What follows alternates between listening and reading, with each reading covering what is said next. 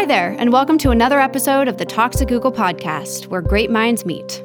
I'm Lauren, and I'm back to bring you this week's episode with Simon Sinek. Talks at Google brings the world's most influential thinkers, creators, makers, and doers all to one place. Every episode of this podcast is taken from a video that can be seen at youtube.com/talksatgoogle. Author, motivational speaker, and organizational consultant, Simon Sinek is the author of several books, including bestsellers Start With Why and Leaders Eat Last, which have helped organizations around the world to inspire their people to reach new heights. Taken from Simon's April 2017 visit to Google, here is Simon Sinek, The Finite and Infinite Games of Leadership, Leadership, Business, and Finding Purpose in the Workplace.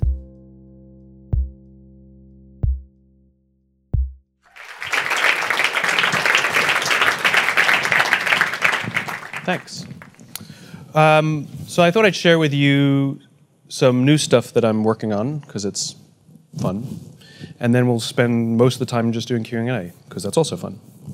So I'm working on a new book, and I've recently become completely smitten by game theory, specifically finite and infinite games. In game theory, there are two types of games, finite and infinite games. A finite game is defined as known players, fixed rules, and an agreed-upon objective, like baseball. We all agree to the rules. We all agree that whoever has more runs at the end of 9 innings is the winner, and the game ends and we all go home. Nobody ever says, if we can just play 3 more innings, I know we can come back from this deficit. It doesn't happen that way. An infinite game is defined as known and unknown players. The rules are changeable, and the objective is to keep the game in play, to perpetuate the game. When you pit a finite player versus a finite player, the system is stable. Baseball is stable. When you pit an infinite player versus an infinite player, the system is also stable. Like the Cold War was stable because there cannot be a winner and there cannot be a loser, so we just try and keep the game in play. And in infinite games, because there are no winners and losers, what happens is players drop out of the game when they run out of the will or the resources to continue to play, right? So technically, the United States didn't win the Cold War. The Soviets dropped out because they ran out of the resources of the will to continue to play. Problems arise, however, when you pit a finite player versus an infinite player, because one is playing to win and the other one is playing to keep playing, right? So invariably, what happens is the finite player will always find themselves in quagmire. So this was the United States in Vietnam. The United States was fighting to win, and the North Vietnamese were fighting to survive. Very different set of standards. This was the Soviet Union in Afghanistan. The Soviets were fighting to beat the Mujahideen, and the Mujahideen would fight for as long as is necessary. And invariably what happens is the finite player will find themselves in quagmire until they drop out of the game and leave the game because they run out of the will or the resources to stay in the game, right? So this gets me thinking. Let's look at business. The game of business is an infinite game, right? It obeys all the rules. There are known and unknown players. You don't know all the competitors necessarily in one industry to another. The rules are changeable. We haven't all agreed what the rules are. And there is no winning the game of business, right? The game just perpetuates. In fact, the game of business has existed longer than every single company on the planet today, and it will outlast every single company on the planet today. If you look at the Dow Index of 30-something odd companies that make up the Dow Index, something like 70 or 80% of those companies are 35 years or younger, right? So it gets me thinking, if you listen to the language that companies use, they don't know what game they're in. They talk about being number one. Talk about beating their competition based on what agreed upon criteria, based on what agreed upon time frame. Is it market share? Is it profits? Is it revenues? Square footage, number of employees? Over what? 1 month, 5 months, 6 months, a year, 5 years, 10 years, the life of the company? I haven't agreed to those rules. And so companies can arbitrarily declare themselves number one in anything they want if they set the standards and the time frames. And the only reason we do these things on an annualized basis is we tend to compare ourselves to other organizations annually is only because we pay taxes annually. If we paid taxes every 18 months, that would be sort of the standard. But again, we still haven't agreed what the metrics are to be number one. That means the companies that are playing the infinite game are playing against most of the others who are playing the finite game, means those finite companies find themselves in quagmire. Almost every single bankruptcy, not almost every single bankruptcy is a company that's run out of the will or the resources to play. They drop out of the game. The game will persist. Another company will fill their space. It's not like the business stops or the industry ends. And the companies that are playing the infinite game will frustrate those finite players, which I absolutely adore. So I spoke at an education summit for Microsoft. I also spoke at an education summit for Apple. Now, I would say about 70 to 80% of the executives at Microsoft spent about 70 to 80% of their PowerPoints talking about how to beat Apple. At the Apple Summit, 100% of the executives spent 100% of their presentations talking about how to help teachers teach and how to help students learn. One was obsessed with their journey, with their vision, with their cause. The other one was obsessed with their competition. Guess who's stuck in quagmire? Guess who's frustrated by their competition? So at the end of my talk at Microsoft, they gave me a gift. They gave me the new Zune when it was a thing. And I have to tell you, this was one of the most remarkable, beautiful pieces of technology I've ever used. The UI was gorgeous. The design of the actual hardware was beautiful. It was logical in the way I could use it. It was intuitive. It was absolutely fantastic. Now, it didn't work with iTunes, which means I couldn't use it. That's a different problem altogether. But this was a magical piece of technology. So at the end of my talk at Apple, I'm sharing a cab with one of the senior Apple executives, sort of an employee number 12 kind of guy, and I decide to stir the pot. So I turn to him and I say, you know, I spoke at Microsoft and they gave me the new Zune, and it is so much better than your iPod Touch. And he turns to me and he says, I have no doubt. Conversation over. Because the infinite player understands sometimes your product is better and sometimes it's not. Sometimes you're ahead and sometimes you're behind. The goal is not to beat your competitor. The goal is to outlast your competitor. What you find is that the infinite players don't actually compete against their competition. They compete against themselves. The finite players are the ones who wake up every day trying to beat somebody else. The infinite players are the ones who say, how can we be a better version of ourselves? How can we advance our metrics? How can we make our products more refined, more beautiful than they were last week? It's totally fine to study our competition tactically. There's nothing wrong with knowing what our competitors are doing. But the number of companies that study their competition strategically blows my mind. They look at what their competition is doing, and they make sudden, sharp left and right turns to change the course of their company based on the movement of their competition. That's the point. That's what wastes resources. The constant changing of your mind, the constant going in this direction and that direction based on the wind of your competition, assuming that they know what they're doing. I find that fascinating. And the number of companies that play finite is the vast, vast, vast majority. So it begs the question, how does one play the infinite game? How does one build an organization constructed for the infinite game? So up here, you have the infinite game. This is where the why exists. I talk about the why, the purpose, cause, or belief about the organization. This is where our values lie. These are never changing. They are permanent. They will outlast all of us, and they should outlast, they've been here from the birth of the company, and they should last the length of the company, right? The infinite stuff, the why stuff and the value stuff, is inherently intangible, and it's inherently difficult to measure, right? Now down here, you have the finite game. And this is where our interests lie. This is where what I would call your what's lie, right? This is where our products lie and things like that. It is inherently tangible and inherently very easy to measure. Now, the goal is to run all decisions through our values, through our purpose or cause first, and then through our interests. So what is a values-based decision? What does that even look like? So here's a values-based decision. When our military goes into battle and we shoot a bad guy, we will take their injured body, we will send our medics onto the battlefield to rescue the injured body of our enemy.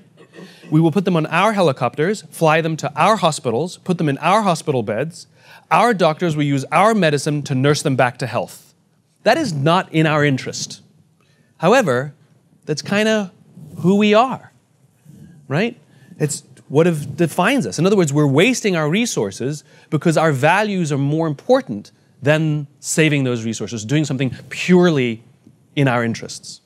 It's like torture, right? The reason torture was done offshore and the reason we tried to keep it a secret is because everybody kind of knew it violated our values. Because if we were totally fine with it, everybody would like, just do it here. It's totally fine. Why just somewhere in Wyoming, right?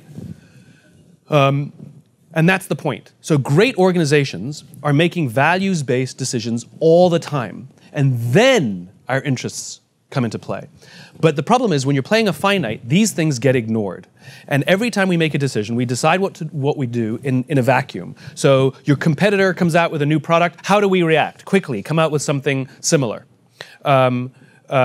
What's going on with the marketplace? You make some other reaction. What's going on in this particular country? And every single decision we make in a vacuum seems perfectly good. We're making rational decisions based on our interests, right? The problem is when we pull back and look at all of the decisions, all the people we've hired, this is what happens when you only hire people based on their resumes, for example. Smart guy, get that person on board, right? When you pull back, your culture's a mess and nobody knows what you stand for. The whole idea of making values-based decisions is we can look at almost all of the decisions. Every now and then one can go sideways, but we look at all of the decisions, the people you hire, the things you do, the things you believe in, the things you stand for, everything tangible, and we can say of you or your organization, I know what you stand for. I believe what you believe. I would like to be a part of your organization. I would like to buy from your organization. This is where loyalty lies, right? But the only way we can judge each other is down here. It's like human beings. Right? We want our friends to act and speak and do the things based on who they are. We want our friends to be, that word that's always thrown about, authentic, which means saying and doing the things we actually believe. That's what we mean. And the reason is because we want to know who they are. We want them to be predictable. But that's the idea. That's the idea. So this is what I'm doing. I've become fascinated by this game theory stuff, and I'm running it through all kinds of scenarios. I'm looking at relationships, I'm looking at business, I'm looking at politics, I'm looking at war and nation states, and how this plays out in the real world, because the game is the game. We don't get to change the rules. Of course, there are always finite games within the infinite. It's the difference between a goal and a vision. Right? A goal is 26.2 miles. Count the metrics, count the mile markers, and when you reach the goal, the game ends, it's over.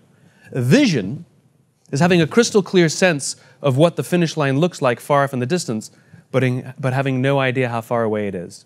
So far away that for all practical purposes, we'll never get there. Take the United States, the Declaration of Independence. Here's a nation who declared why we needed our own country. And it didn't start off by complaining or griping about the king in Great Britain. It started off with an ideal. We believe that all men are created equal, that all of us are endowed with certain unalienable rights, amongst which include life, liberty, and the pursuit of happiness. We'll never actually get there, but the goal is that we will die trying. And within that infinite contest, there are many finite games that we hope to advance that infinite contest, or even little infinite games within that, like civil rights. We've never actually reached the point where we have perfect civil rights, but we're continuing to get better and better and better. That's the point. It's constant refinement. It's Kaizen. It's no matter how good we do, we can always do better, right? But the goal is we have a North Star. We have a thing to point us in a direction. It's not random. So in the United States, when we have civil rights, so women's suffrage, or gay rights, or education for everyone, or healthcare for everyone, however, what form it takes, it's our way of trying to get closer and closer and closer to the ideal upon which the nation was founded. I wish all organizations, they don't have to be nation states, I wish all organizations did the same thing, operated not just in their interests, but also have a sense of code or values and a sense of purpose and vision. It matters because we want to stand for something. We want to work for something. We want all of our hard work, the products we produce, everything. We want it to count towards something, not simply be against something or make something in the short term. I see this so often with senior executives, with people who are making more money than they've ever made. They have more power and influence than they've ever had, and yet later on in their careers, they don't feel as successful as they did when they were junior.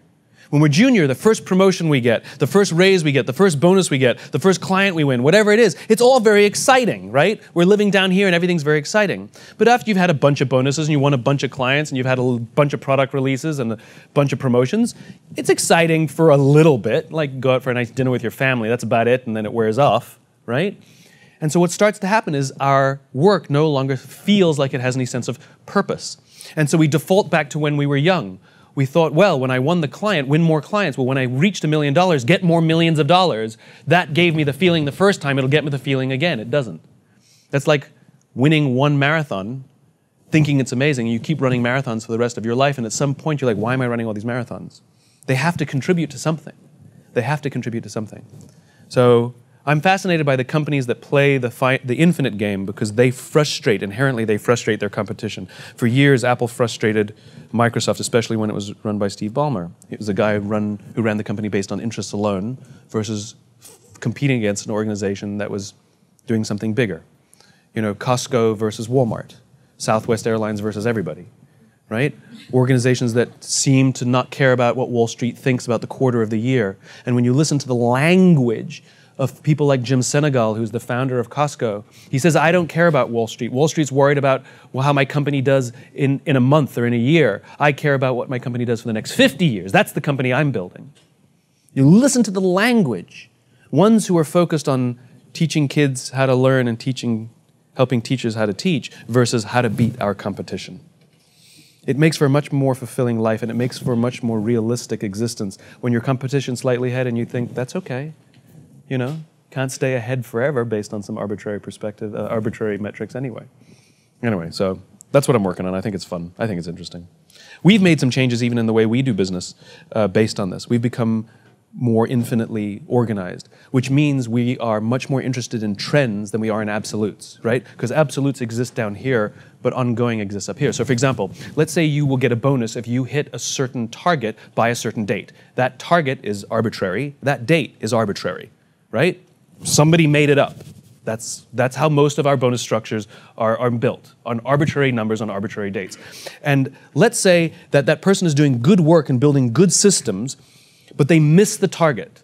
They miss the number, right? But if you were to pull back and look at how they've been doing, and you see this beautiful, steady line, we can see that they're doing good work, that they're building good systems, there's huge stability there.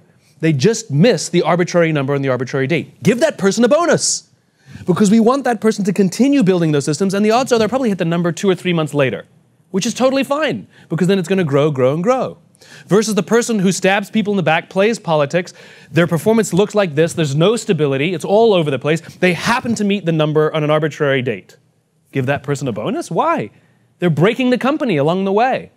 The point is, the finite player only looks at these discrete moments in time, where the infinite player is much more preoccupied with the trend of things. So in our business, we've become absolutely preoccupied with the trend. There are some projects that we've wanted to implement that I wished took a year, and they took years. And it doesn't matter how much I say, I want it done at the end of we missed it. But you know what? We were building good systems along the way, we just missed the prediction. And the result is we have much better systems, much better product, and we're all much more motivated by it because nobody was penalized for missing arbitrary numbers and arbitrary dates. I'm sort of learning how to build and run a business for the infinite. And somebody asked me recently in an interview about my competition, like how do I compete against the people in my space? And the answer is, what? Compete against what? Like what am I competing for? Like, am I going to compare how many views on TED, or how many book sales, or how much my personal income is, or how much my corporate income is? Like, what's the arbitrary standard? Because I can be ahead on some metrics and behind on others. I can drive myself crazy, or I can be really proud of myself. Worse, I'm choosing who my competitive set is. But the competitive set is way larger than I can imagine.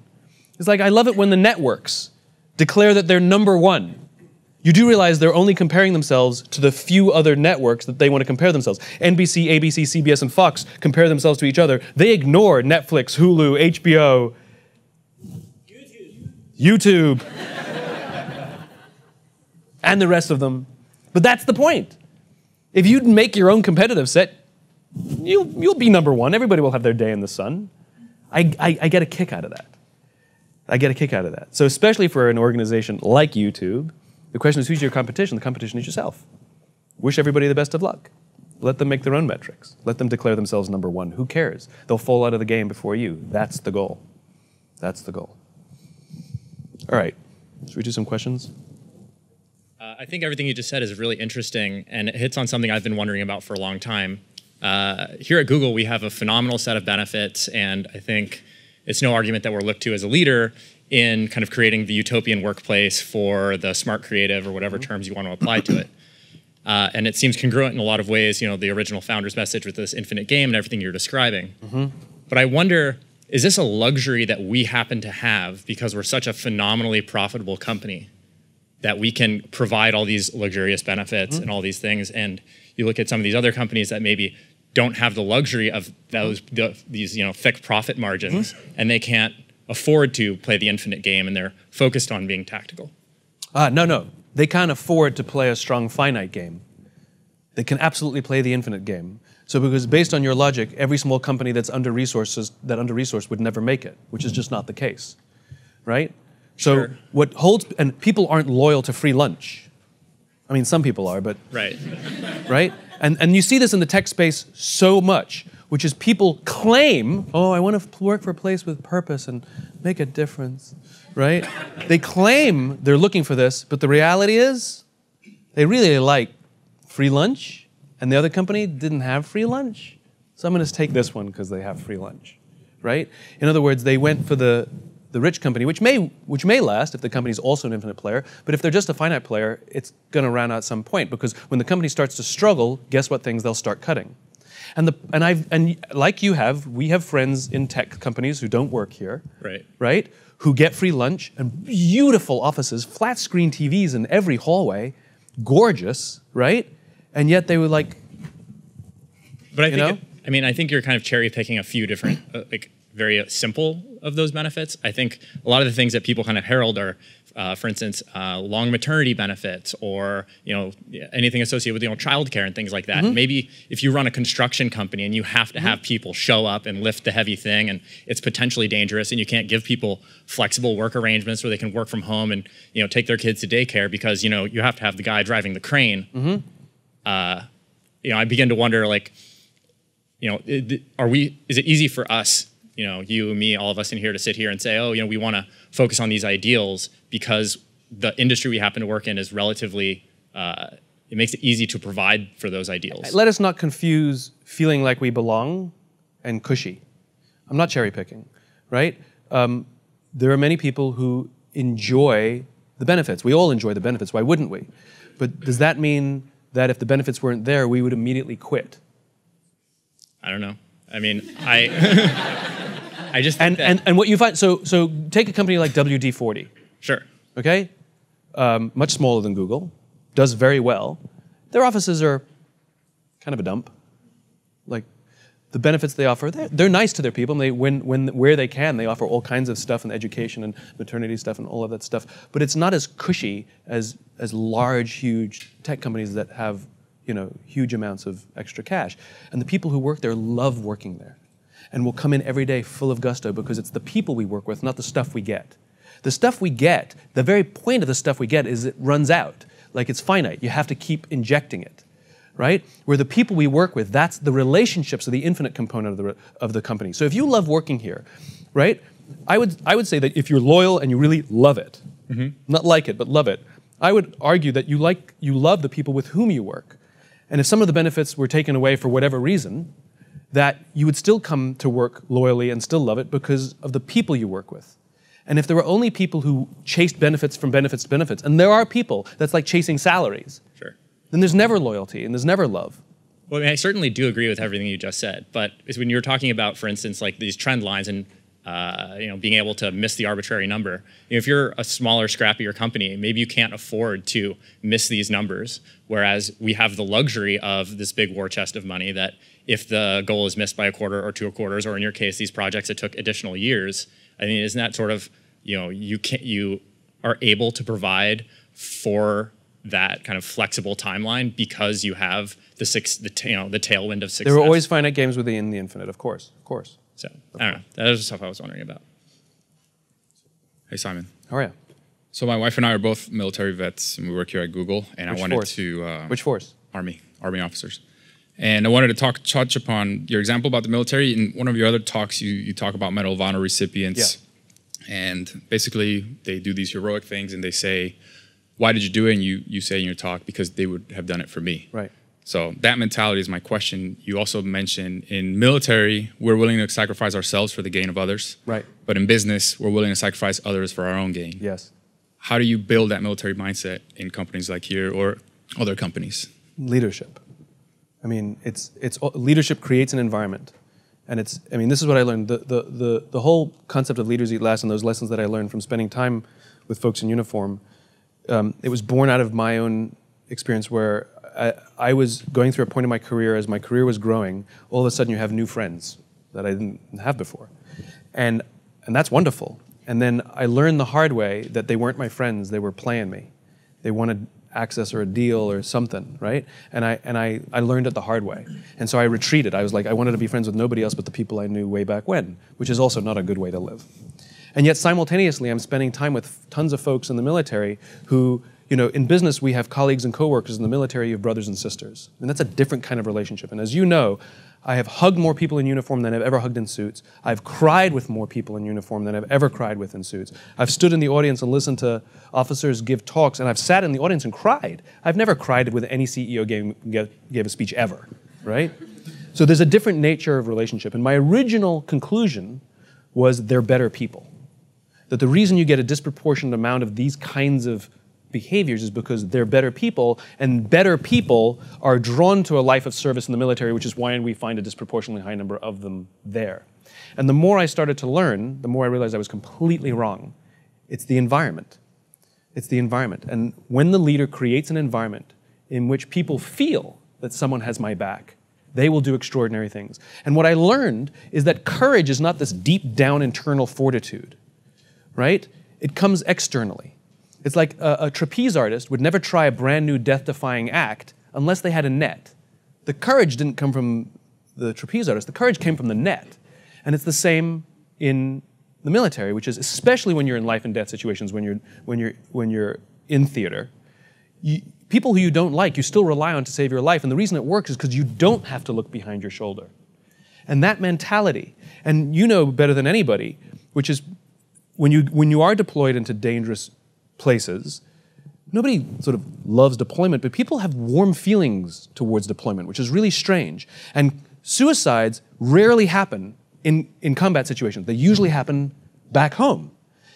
And it's the intensity of the relationships that create that warmth and the sort of weird enjoyment of really bad, uncomfortable, and dangerous circumstances. It's because we're human beings, and human beings as social animals feel our safest when we trust each other.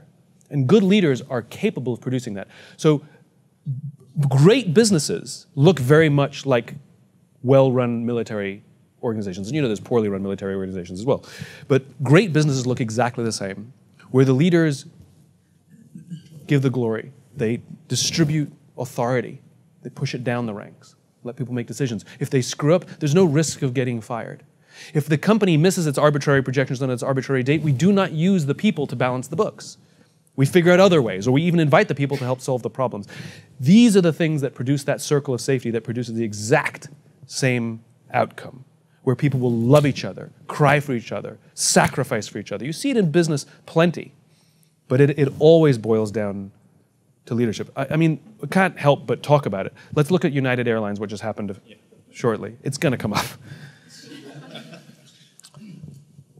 That usually when things like that happen, that is a red flag that they have a leadership problem, right? It's very rare that you have something like that just show up out of nowhere. What that probably is an environment in which people are operating in a fear-based culture, where if you don't follow the rules exactly as we've told you, you're going to get in trouble. And the rule book says, offer them an incentive. And then it says, if that didn't work, it says, randomly pick people. And then it says, if that doesn't work, call security. And I'm just following the rules. There's no discretion, where everybody knows that's stupid, right? Like, Like when the CEO announced that we're no longer going to forcibly remove like, why was that ever a policy? That's like food companies saying, now with no chemicals. It's like, wait. Why were there ever chemicals, right? But that's the point, which nobody has discretion. So I was boarding a flight. I've told this story. I was boarding a flight, and a scene played out in front of me where one of the passengers attempted to board the plane before their group number was called. And the gate agent literally berated him. Sir, step aside. I haven't called your group. Please step aside and wait till I call your group. So I spoke up and said, why do you have to talk to us that way? Why can't you talk to us like we're human beings? And she looked me in the eye and said, if I don't follow the rules, I could get in trouble or lose my job. All she revealed to me is that she doesn't feel safe in her own company, and her leaders do not trust her to do the job for which she's been trained to do. And guess who suffers? Us and the company. The reason we love flying Southwest Airlines is because the company trusts them to do the job they've been trained to do, and they use discretion. We don't trust people to follow the rules. We trust people to know when to break them. And the problem is, in a fear-based society, people fear for their own jobs more than common sense. That was a perfect scenario of what happens when somebody in the company is too afraid to break the rule, break the policy, use discretion, find another way. You know? So almost predictable that something will happen and something will break at some point. Appreciate it. Thanks. How you doing? Hey. So for some industries that we're in, I feel like we're doing a really good job of playing the infinite game. Like we have a set of values that I feel like we're very much trying to follow as we come up with new products and new features. My question is, after that's played out for 5, 10 years in some of these industries, it's clear we're reaching some sort of maximum where following those values is only going to get us so much of the market. And even though we might not be like reactively looking to competitors to see what they're up to, we can't help but notice that they have most of the pie. And even though we've stuck to our guns, we're as far as we can get without doing something different. So it's of course very tempting at that point to change and start emulating what other people are doing to get that bigger piece of the pie. So how much flexibility do you see when you're playing the infinite game to change course? Depends the reason you want to increase the slice of pie. Just 'cause? Or because you have a message and you know that if you can get more of the pie, that message will reach and help more people. Like, is it nobly pursued or is it selfishly pursued? You know? And who says the time frame has to be now? You know, the women's suffrage movement, pretty important. Get the women the vote. Pretty good idea. Do you know that almost all the founders of the suffrage movement died before the first woman ever voted? Because that's how long it took. It took more than a lifetime for them to get it. But the point was the pursuit. Would they like to have it happened in their lifetime? Of course. Were they more preoccupied that it happened? Absolutely. And that's the point. You build legacy. You build people who take that torch and carry it without you. So the problem is that I think vision, here's a thing that's always boggled my mind, right? Why is it, on balance, not always, but on balance, why is it that small companies tend to be more innovative than big companies? Right? Small companies that are under-resourced can't necessarily get the best and brightest. They're going to go out of business any day, and yet they come up with brilliant ideas. And big companies full of resources, full of amazing people, buy the little companies that come up with the good ideas. That's usually how big companies innovate. They buy the smaller ones, right? Why is that? Why is it that the most resource companies tend not? And I think it's a question of reality. And what I mean by that is small companies, their vision is more distant than their grasp, right? They have delusions of grandeur. We're going to change the world, change industries, reinvent this, reinvent that. We have no money and no people, but so what? The point is the grasp is shorter than the vision. And I think what happens is as companies get bigger and bigger and bigger, with more and more resources, what they start to do is one of two things. Either their visions become well within their grasp and they don't readjust the vision, or they actually bring the vision back to put within their grasps, right? Make things very achievable. Difficult, but achievable.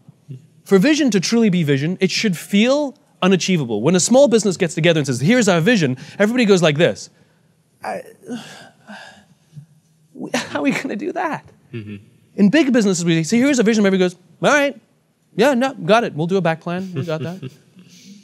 And I firmly believe that innovation is born out of the struggle. Innovation is born out of the resourcefulness that you are forced to figure out because literally the vision is way beyond your grasp. Regardless of how many resources you have, it should always feel overwhelming and impossible. Take a group of people with tons of resources, to give them a vision, they're going to go, Okay. So I think that's part of it. Yeah. I think that's part of it. So you've been at it for 5 years, you've achieved a lot, congratulations. So the question is, well, was the vision not big enough? Or you want more piece of the pie? Or why not just stay in the game? Like, we have an obsession in America with growth, not stability. Size. We love size and growth. We have lists of fastest growing companies. We have fortune lists of biggest companies. We don't have lists of most stable companies. Enron, WorldCom, Tyco, Lehman Brothers, big companies, Arthur Andersen, Circuit City, remember that one? Right? Poof. Not like, ooh, like, right? Like, big, not stable. Fast growth. We love fast growth. We put people's pictures on covers of magazines and say, look at Groupon. Remember that one? Does anyone really care about Groupon anymore? It was like, copy Groupon. They're the future for now, right? And that's the point. We for some reason, we're obsessed with growth. And again, it goes back to this. Growth to what end? Here's how I understand growth, right? So you see your neighbor packing up his car across the street from you, and you say, hey, where are you going? And he says, vacation. You go, cool, where are you going? He says, vacation. You go, awesome. Where are you going? He says, vacation. So you go, well, how are you going to get there? He says, I'm going to take Route 95, and my goal is to drive 150 miles a day. That's the same as growth. Like, why did your company exist? Growth. Awesome. To what end? Well, we're a business to grow. Love it. How are you going to do it? Growth. Like, well, good. What route are you going to take? Our goal is to increase top-line revenues by 20% every year. Duh. To what end? And so you get on vacation. Everybody's so proud of themselves and smacking each other on the back because we drove 150 miles. We drove 180 miles. We're above goal. In what direction? And we see opportunities that actually aren't good. Somebody offers you a ride in their private jet. You're like, ooh, quicker than a car. Yes, except they're flying in that direction. As opposed to somebody who knows their vision. I want to get to California. How are you going to get there? Route 95. What's your goal? 150 miles a day. And what happens if you drive 30 miles a day towards California? That's okay. We're going to find out how we can take better routes. Or what if the highway's blocked? So you're forced to go slower. But it's okay because you know the direction you're going in, as opposed to firing off in all other directions. And when somebody says, hey, I got a private jet, you want to fly in it? You go, where are you going? Calgary. Not interested. Thank you very much. You get my point? Yeah, thank you. That's very helpful. So, yeah. I just wonder about Apple. We talked about Apple, how Apple beat Microsoft at that time. How do you see, what's your observation of Apple now under the leader of Tim Cook after Steve Jobs? Do they still, what value do you observe, or do you still believe that they have? I figure that if I let you keep talking, I don't have to answer. No, go ahead. Which is good. So I tend not to comment on companies, wait for it, where the founder leaders are still there. Because people ask me about these companies, and the answer is we don't really know the kind of culture they've built until the founder leaders have left. Because the founder leaders tend to be the personifications of the cause, of the values. And you can really test the quality of the culture of a company and its stick-with-itness, and whether they truly have imbued into the company the values first after the founder goes. So Walmart's a great example. Walmart used to be an amazing company. It was all about this. And then Sam Walton died, and the first CEO took over for him, grew up with Sam, and so he kind of got it. And then all of a sudden, it started to go sideways because they became preoccupied with this, and they completely forgot about that. You see their tagline? Their tagline is, save money, better life. That's actually in the wrong order. It should be better life, save money. That would be a values-based decision, right? It's one of the pieces. So we see this all the time. You know, Bill Gates left, and then sort of Microsoft went a little bit sideways under Ballmer. Ballmer was obsessed with this, over this. So this happens also very often when CEOs leave and replace themselves with their CFO or COO, because we have a flawed hierarchy in business. We think CFO or COO is the number 2 job, and many CFOs or COOs see themselves as in line for the big job. The problem is it's not 1 and 2, it's 1 and A. They are completely separate skill sets. And it's the combination, the mom and the dad, the visionary and the operator, the person who sees far and the person who knows how to get there, the person who sees the forest, who lives above the trees, and the person who's down in the trenches trying to figure out their way through the trees. It's that magical combination that makes a business grow. But too often we take a visionary and we replace them with an operator. It happens all the time. Mike Dell left Dell. Mike Dell had to come back. Howard Schultz left Starbucks, replaced himself by a CEO. Howard Schultz had to come back. Bill Gates left, and there was sort of talk of Bill coming back after Ballmer. They have Satya now, who's a little more in Bill's, a little more like Bill, right? So Tim Cook was the COO. So the problem is we judge CEOs based on what they've done in the past. We judge CEOs, a good visionary, based on how far they can see in the future. And if you look at the titles that we give people, CMO, CIO, CTO, COO, CFO, in their title, it says what their responsibility is. Finance, operations, marketing. What the hell is an executive? Chief Executive Officer. It's the only job that literally doesn't have job specs, and it doesn't give away. It should be CVO, Chief Visionary Officer. Because like I said, we judge somebody like that by how far in the future they can see, and we want them to work with somebody who knows how to get them there. These things work together, not separately, right? So I have concerns about Apple because it is run by an operator, good guy, smart guy, believes in the vision, but the problem is he sees problems more than he sees future. These people are huge risk takers. These people are calculated risk takers, And so I think we're starting to see cracks. Does it mean the end of Apple? No. But we're starting to see some of the cracks. Like, they don't seem to be leading markets anymore.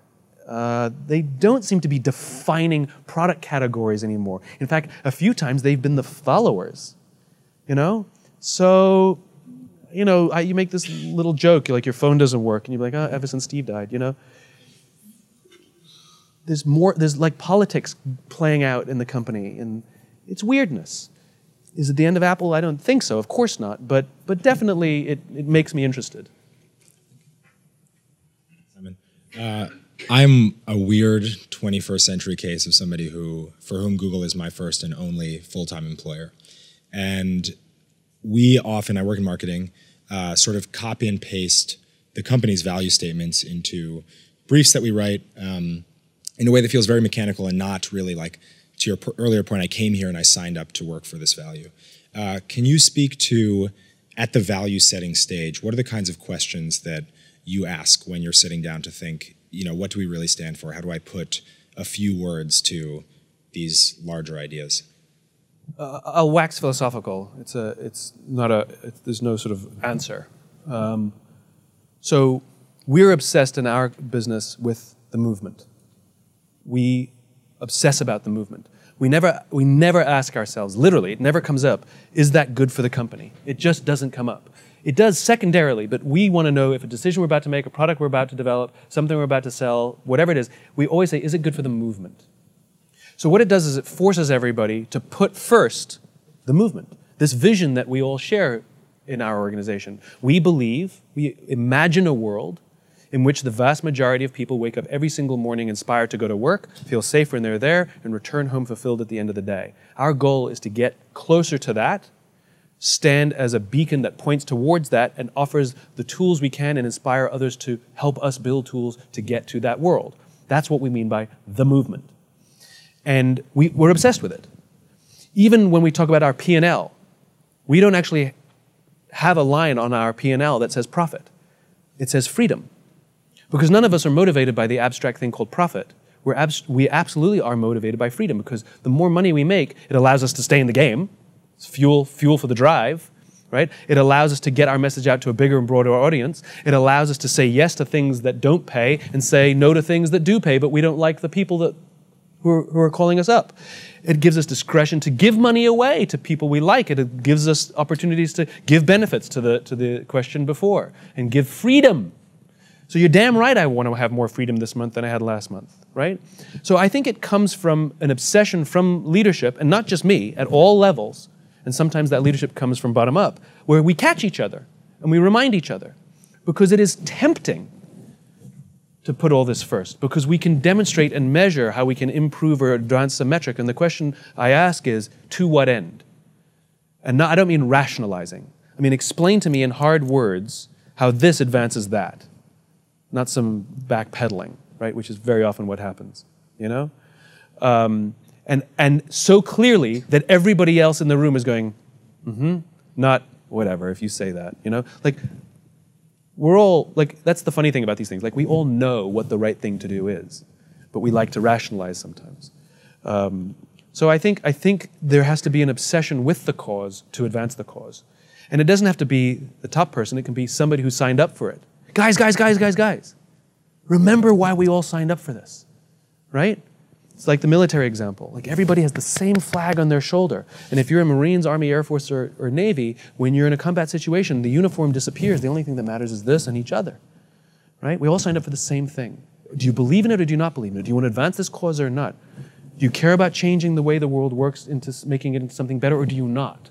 What can we do in our sphere of influence, marketing, product, whatever? What can we do in our sphere of influence? What little bit can we do? What piece of the jigsaw puzzle do we have to put down to help build the picture that's on the box? But somebody has to be pointing to the picture on the box.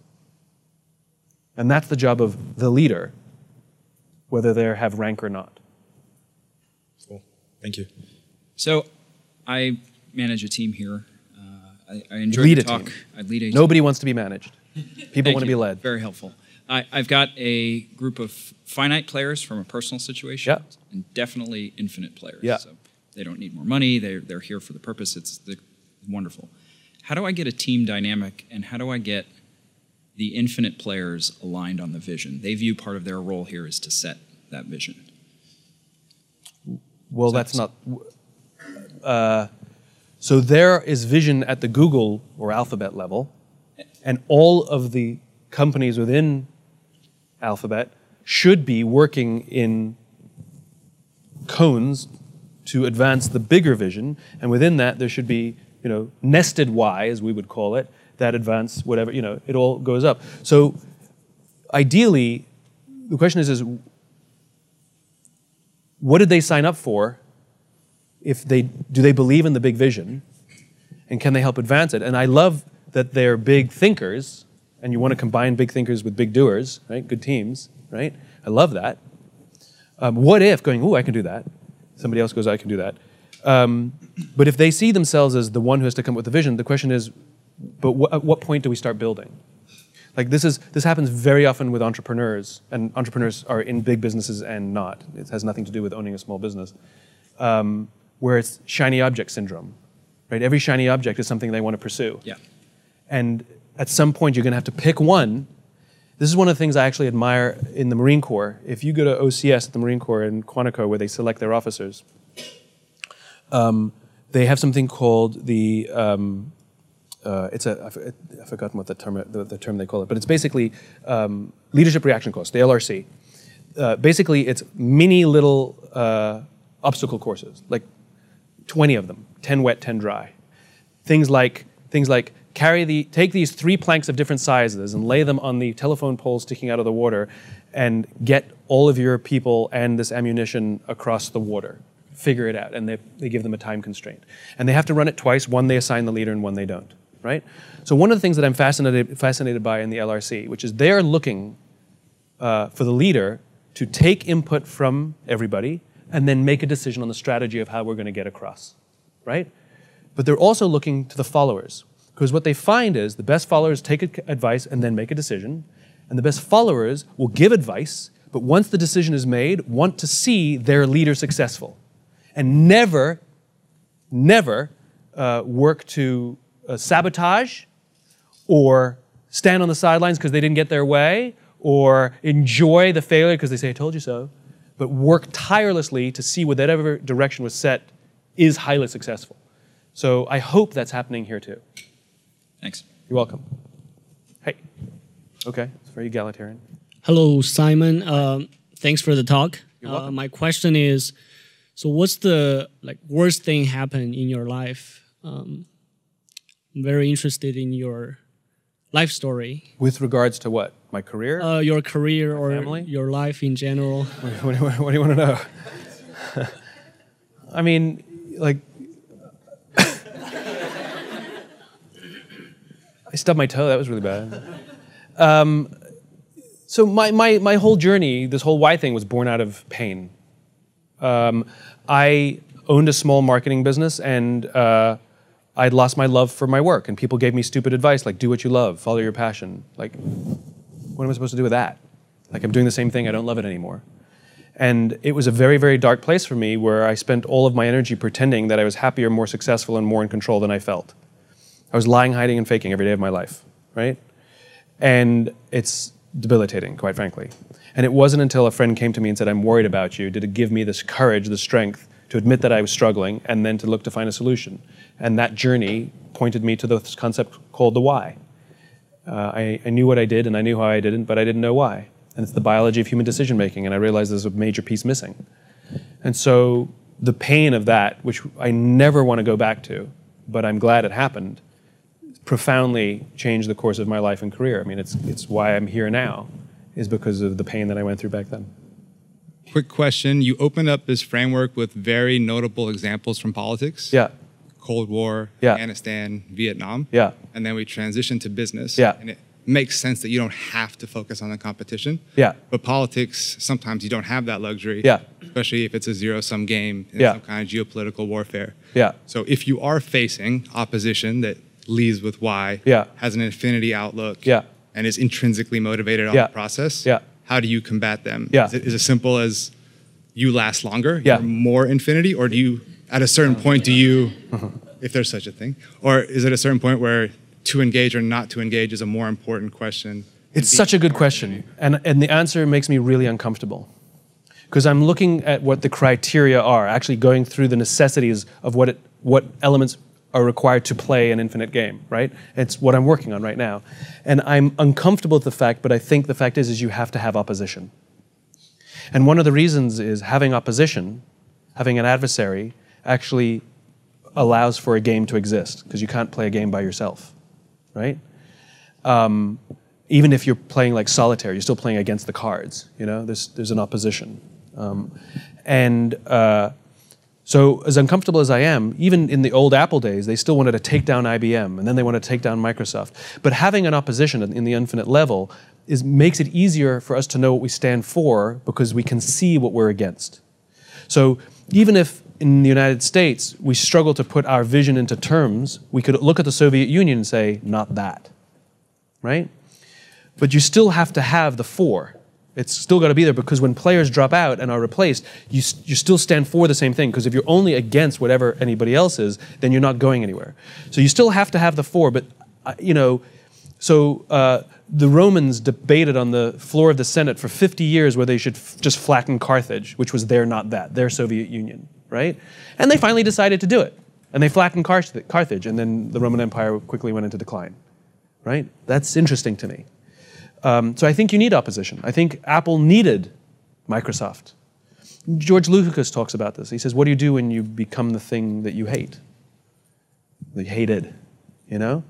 I think an adversary at this level, another infinite adversary, is important. Now, it's not like more infinity. You have to keep the game in play, because we never know when it's going to end. Nobody could predict that the Cold War would end when it ended. In fact, it caught most people by surprise when the Berlin Wall came down. It sort of happened very quickly, right? The point is you have to maintain a good business so you can maintain resources so that you can stay in the game. You have to run efficiently, but you want to keep people ideologically invested. You want to find allies, right? You want to be an ideological exporter. You want to preach your cause, preach your cause, preach your cause, preach your vision, so that others will go, me too, and you get allies, other companies or partners or vendors or employees who go, I'm in. I believe, I'm loyal, never going to abandon you, I'm in. So the adversary makes all of that very easy. The reason we stand for something is when one adversary drops out, while we're waiting for a new adversary, which will show up, we have to know what we stand for. And if you really want to get into geopolitics, that was the single biggest mistake that the United States made after the Cold War, we're really going here, which is we declared ourselves the winner, but that's not what happened. The other guy dropped out. And then we imposed our will on the world for about 11 years. Turns out the rest of the world didn't like it, and new adversaries started to show up.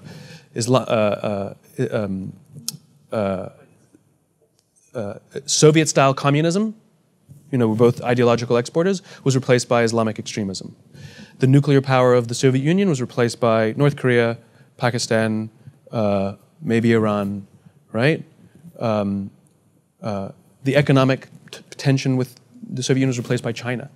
The problem is now it's diffused. Now it's separated. But the Cold War is alive and well. Cold War 2.0, right? And we're still battling life, liberty, and the pursuit of happiness. So it's more complicated now. But we foolishly gave up what we stood for a while. So I think you need both. And I'm uncomfortable by the fact, but I think you need adversaries. You need to have a not that. We're clear what we stand for because we know we don't ever want to be that. Thanks very much for your time, everyone. Appreciate it. Thank you.